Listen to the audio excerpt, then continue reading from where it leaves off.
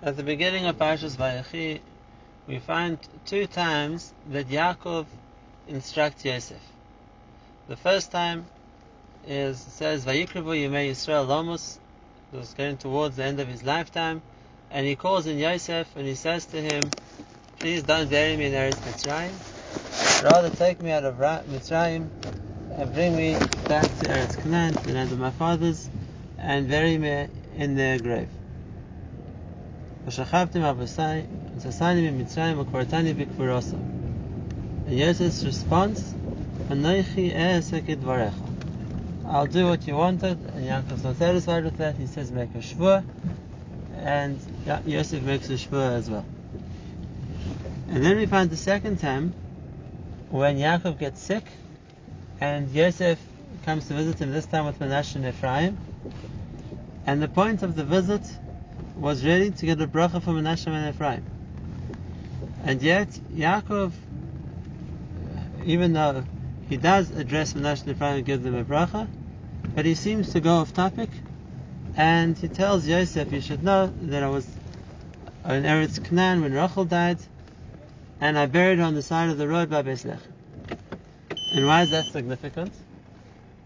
So, Rashi tells us from Chazal that Yaakov said, I feel that sheyesh belibcho elai, that you're upset, you have a complaint against me, why I buried Rachel the way I did, and therefore, and why am I asking you to bury me in the Ma'aras Machpelah? And that's why I'm explaining to you that it was Al Pi Dibur, that HaKadosh Baruch Hu instructed me to bury Rachel where she was buried. Why? That way, as we know the famous Chazal, that she would be a place of tefillah for her children nearly 1,000 years later when they were going into Golus. Now, what changed now that Yosef, so to speak, he had a complaint, he was upset about something Yaakov had done? And where did Yaakov see that? Where did Yaakov know that Yosef had, so to speak, a complaint against him? Rachel had been buried many years before. So to answer that question, let's first learn together a Chazal, which is at the end of the 6th Parsha. Also brought in Rashi, after Yaakov Avinu dies. And Yosef goes to Paroi to ask for permission to bury Yaakov in Eretz Yisrael, in the Ma'aras Machpelah. And Yosef quotes Yaakov's dying request, and he says, my father, before he died, he requested that I want to be buried b'kivri asher korisi li be'eretz Canaan, in the grave that I korisi li be'eretz Canaan. What does the word korisi li mean? So the one explanation of the word korisi is to dig. Just like the Pasuk says, ki yichre ishbar, if a person digs a pit, so korisi could be that I dug myself a grave in Eretz Canaan, which Al Pi the Pshat is a bit difficult to understand, that Yaakov had dug his own grave. But Rashi brings another Pshat as well, and that is that korisi can mean to buy. And if that's the case, it would mean the grave that I bought for myself. And where did Yaakov buy the Ma'aras Machpelah? If anything, Avraham Avinu bought the Ma'aras Machpelah. So Chazal tell us that we know that the Ma'aras Machpelah, there were limited, so to speak, burial spots available there. Avraham and Sarah took 2. Before that, Adam and Chava took 2. Avraham and Sarah took the next 2. Yitzchak and Rivka took the following 2. And there were only 2 places left. And if that's the case, being as Yitzchak had 2 heirs, Yaakov and Esau, so it should have been that one of those places was meant for Yaakov and one was meant for Esau. Yaakov buried Leah in the Ma'aras Machpelah. So, in Esau's eyes, he had used his slot. And the remaining place left, Esau held, was for him. And that's why Chazal tell us that what Yaakov did is he took all the possessions that he had amassed, all the wealth he had from Lavan, and he made a huge pile, a kree, like a mountain, of all his belongings. And he said to Esav, Esav, I'm willing to buy your last place in the Ma'aras Machpelah in exchange for everything I own. And Esav accepted that, and that's why Yaakov said, in the grave Asher Korisili, that I bought for myself with a kri, with a mound of all my possessions, that I gave up in order to get that last place in the Ma'aras Machpelah.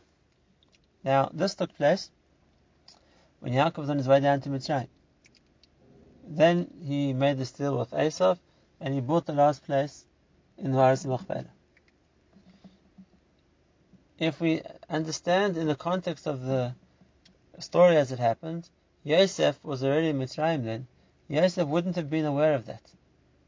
And if that's the case, what we understand is that Yosef also knew there were two places left in the Ma'aras Machpelah, and that Yaakov had used his place, so to speak, to bury Leah. And if that's the case, Yosef was hoping that Yaakov would get buried next to Rachel in Ma'aras Machpelah, in Kever Rachel. The first time that Yosef hears that Yaakov hadn't intended to be buried next to Rachel was when Yaakov says to him before he died, and he says, bury me in the graves of my fathers. So that means Yaakov wants to be buried next to Leah in the Ma'aras Machpelah, not next to Rachel. And that's why at this stage Yaakov felt that maybe Yosef has some complaint against him, some taina. Why don't you want to be buried next to my mother? Why do you want to be buried next to Leah? And where did he sense that? In Yosef's response. When he asked Yosef to bury in Ma'aras Machpelah, Yosef didn't say Hineni or some other lashon of acceptance. Anochi e'aseh kidvarecha. I'll do like you wanted. And there's a certain indication that's not what I wanted. But if that's what you wanted, I'll do that. And that's why the second time that Yaakov meets Yosef, he has to pacify him. Because you should understand, Yosef, this wasn't my choice. This was Al Pi HaDibur. This is Al Pi HaDibur. This is what HaKadosh Baruch Hu wanted. Which means, HaKadosh Baruch Hu wanted that Rachel should be buried by herself on the road of Beis Lechem in order to be the Melit Yosher, in order to be the defendant for her children, for Klal Yisrael. And Hashem wanted that Leah and Yaakov should be together in the Ma'aras Machpelah. And if anything, that's a reversal. We know that if we would call Yaakov's primary wife, or Yaakov's favorite wife, was Rachel, whereas Leah was the one who was blessed with the most children. And yet here we find that Leah and Yaakov are together, and Rachel is on her own because she's there to look after her children. What's the explanation in that? How does it work?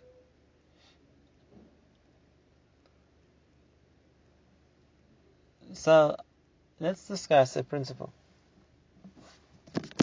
and see some applications of that principle, and we can see how it works here as well. We know that there's a concept of how that for tzaddikim specifically, HaKadosh Baruch Hu answers their tefillas. Except sometimes, for whatever reason Hashem doesn't answer the tefillah of a tzaddik in his lifetime. It might be he wants him to daven more, it might be the circumstances aren't yet ready. But there's a concept of answering a tefillah even after a person's died. For example, David HaMelech davens to Hashem, and he says he wants to build the Beis HaMikdash. And Hashem didn't want David HaMelech to build the Beis HaMikdash, but nevertheless, the Beis HaMikdash is called the Sukkos David. And as we know from Chazal, when Shlomo Melech his son wanted to inaugurate the Beis HaMikdash and wanted to bring the Aron HaKodesh, the gates refused to open until Shlomo Melech davened that they should open in the schus of his father David. V'avur David avdecha al tashev pnei mishechecha, and then miraculously the gates, were until then had been firmly shut, swung open, as if to show that the Beis HaMikdash opens. The Beis HaMikdash is in the schus of David. So in his lifetime, David HaMelech wasn't given that zchus, but after he died, he was. Another example too. The pasuk says in Tehillim, David davens to Hashem, and he says, "Agura ba'ahalecha olamim." I will live in your tent forever. Your tent is the Beis Medrash, and David asked to live in the Beis Medrash forever. And the Gemara asks, so David didn't know he was going to die. That's the Gezerah on all mankind. Why did David think he was immortal? And the Gemara answers that David didn't mean he was physically going to live in the Beis Medrash forever, but rather the Torah that he taught and the Chidushim that he said should be mentioned and should be remembered in the Beis Medrash forever. That was David's tefillah. And Hashem responded. After David died, so what the Sefer he bequeathed, the Sefer Tehillim, is davened, is learned, is used in every Shas Tzar until today. How many times a day are we saying Tehillim? Whether it's as part of our davening, whether it's something we learn, whether when a person's in need, that's the go-to Sefer that we have. But it's even more than that. If I would ask you to guess, out of all the great men of Klal Yisrael, Avraham Avinu, Moshe Rabbeinu, you name Yaakov Avinu, whose name is mentioned the most times in the Tanakh? Well, we once checked it up. The person who's mentioned the most in the Tanakh is David HaMelech. That was also a fulfillment of what he asked for. Agura ba'alecha olamim, that I should be mentioned in the Beis Medrash, and indeed David's name is mentioned more than any other person in Tanakh. So we see such a principle, that tefillahs can get answered not just in a person's lifetime, but even after they died. Let me give you another example. Avraham Avinu. Chazal tell us, what did Avraham daven for? So listen to an exchange between Hashem and Avraham Avinu. Hashem promised Avraham Avinu, you're going to have children. And Avraham says, HaKadosh Baruch Hu, what's going to happen to my children if they do Averis? And Hashem says to him, they're going to go to Gehenna. And Avraham's response, no, please Hashem, not Gehenna. It's too much. What other punishment can you offer? So Hashem says, okay, if that's the case, I can punish them with stupid malchus, they'll go into Golus. And Avraham accepted that he was willing for Klal Yisrael to go through, but not Gehenna. So we see Avraham Avinu's tefillah to Hashem was to spare his descendants, Klal Yisrael, from Gehenna. And I look at an amazing thing. The Gemara says in the Eruvin, in Daf Yud Zayin Amud Aleph, that Avraham sits by the gate of Gehenna, and any of his descendants that he recognizes, because they've had a bris milah, he prevents them going into that level of Gehenna. That was Avraham's request. Avraham's request was that his descendants shouldn't go into Gehenna, and Hashem answered him. And Avraham's the one to prevent his descendants going into Gehenna. Let's give another example. By Yaakov Avinu. Yaakov Avinu, on his way down to Mitzrayim, so he's given a nevuah by Hashem. And the nevuah is given by Hashem as you're going down to Mitzrayim, v'Yosef Yoshis Yodei Aleinecha. Yosef will put his hand over your eyes. Now, in context, that's meant to mean that when Yaakov dies, Yosef will be there. Which is a bit of a strange thing for Hashem to promise him, because Yaakov went down to Mitzrayim, he saw Yosef alive, and they lived together in Mitzrayim for the next 17 years. Why was it important for Hashem to promise him Yosef will be there when you die? Why not? You're going to see Yosef in his lifetime. You'll spend as many years together now as you had before he was sold.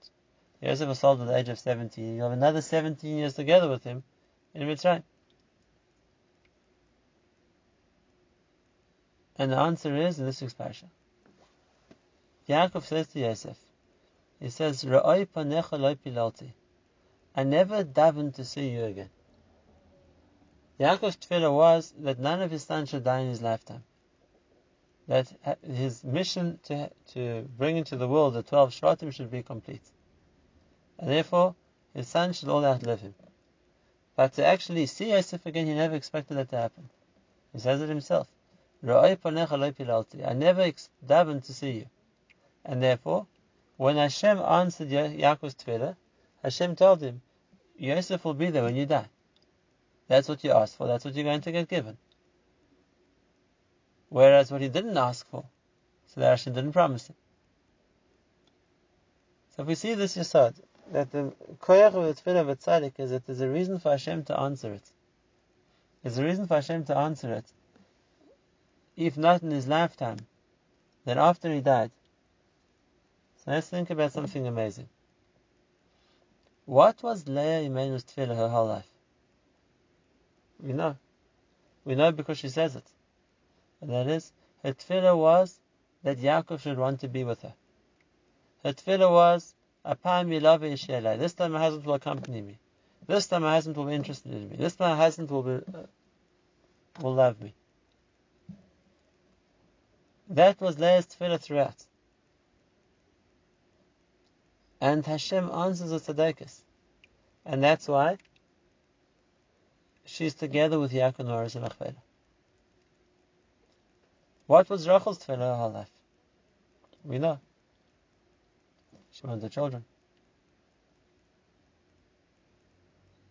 And therefore, Hashem answered Rachel. And she's going to be the one to protect her children, to protect Klal Yisrael. So even though in their lifetime their situation, their position was different, after they died, HaKadosh Baruch Hu fulfills the Ratzon of a tzaddik or of a tzaddikus. And therefore, what they asked was what they were given. Chazal say that the reason Rachel didn't merit to be with Yaakov in Mercy Machpelah and Rachel and Leah did, is because Rachel zilzala b'mishkava shel tzaddik. She didn't consider it important to be with Yaakov. In the story of Yisachar, when he was born, so Rachel gave up her night with Yaakov, so to speak, in order to get the Dudam. I understand that Chazal, that it wasn't a once-off incident.